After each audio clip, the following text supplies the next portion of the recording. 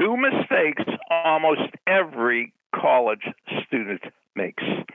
You've reached Success Hotline, message 11,575. I'm Dr. Rob Gilbert.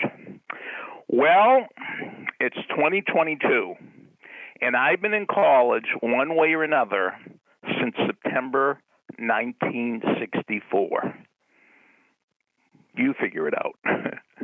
That's a long time. I was an undergraduate student. I was a graduate student. I was a student. I was a professor. I went to orientation. I was assistant director orientation. I lived in the residence halls. I ran a residence hall. I was an athlete. I was a coach.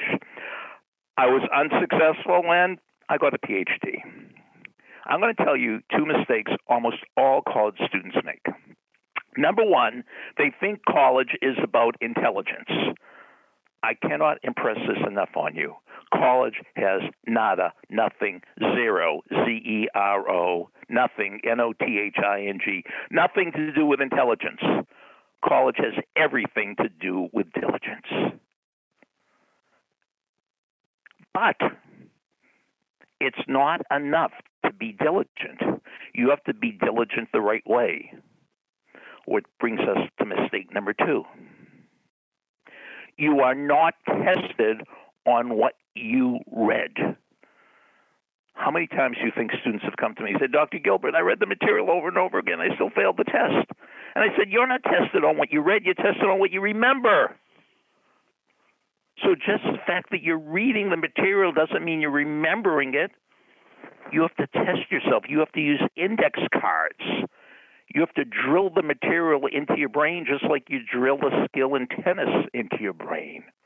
You can't just go over it once. Every once in a while I see somebody in the library, and they have the textbook open, and they're reading, and they have the yellow highlighter, and they're highlighting everything. If you're highlighting everything, you might as well highlight nothing. Do not just highlight. Do not just read over and over again. Take what you read from the textbook. Take what you read from the PowerPoints. Take what you read from the notes and put them on index cards and test yourself. Like in anatomy. On one side of the index card, you put how many bones in the foot. On the other side, you put 28. And you drill them over and over and over again. So let's review. Number one, college has nothing to do with intelligence. And number two, it has everything to do with diligence. Well, that's number 1B, I should say. And number two, just because you're diligent isn't enough. You have to be diligent in the right way. So number one, you have to work hard. Number two, you have to work smart. Now, any college advice for me? I'd love to hear it after the beep. And here is let me just give you one more offer. This is for college students. If you want to know the master key to passing, not just passing, but really crushing multiple choice tests, email me at sendmeastory@AOL.com. Send me a story at AOL.com, and in the subject line, put in multiple choice tests. Multiple choice tests. Okay? Tell me what college you go to, too. I'd like to know that. Message over.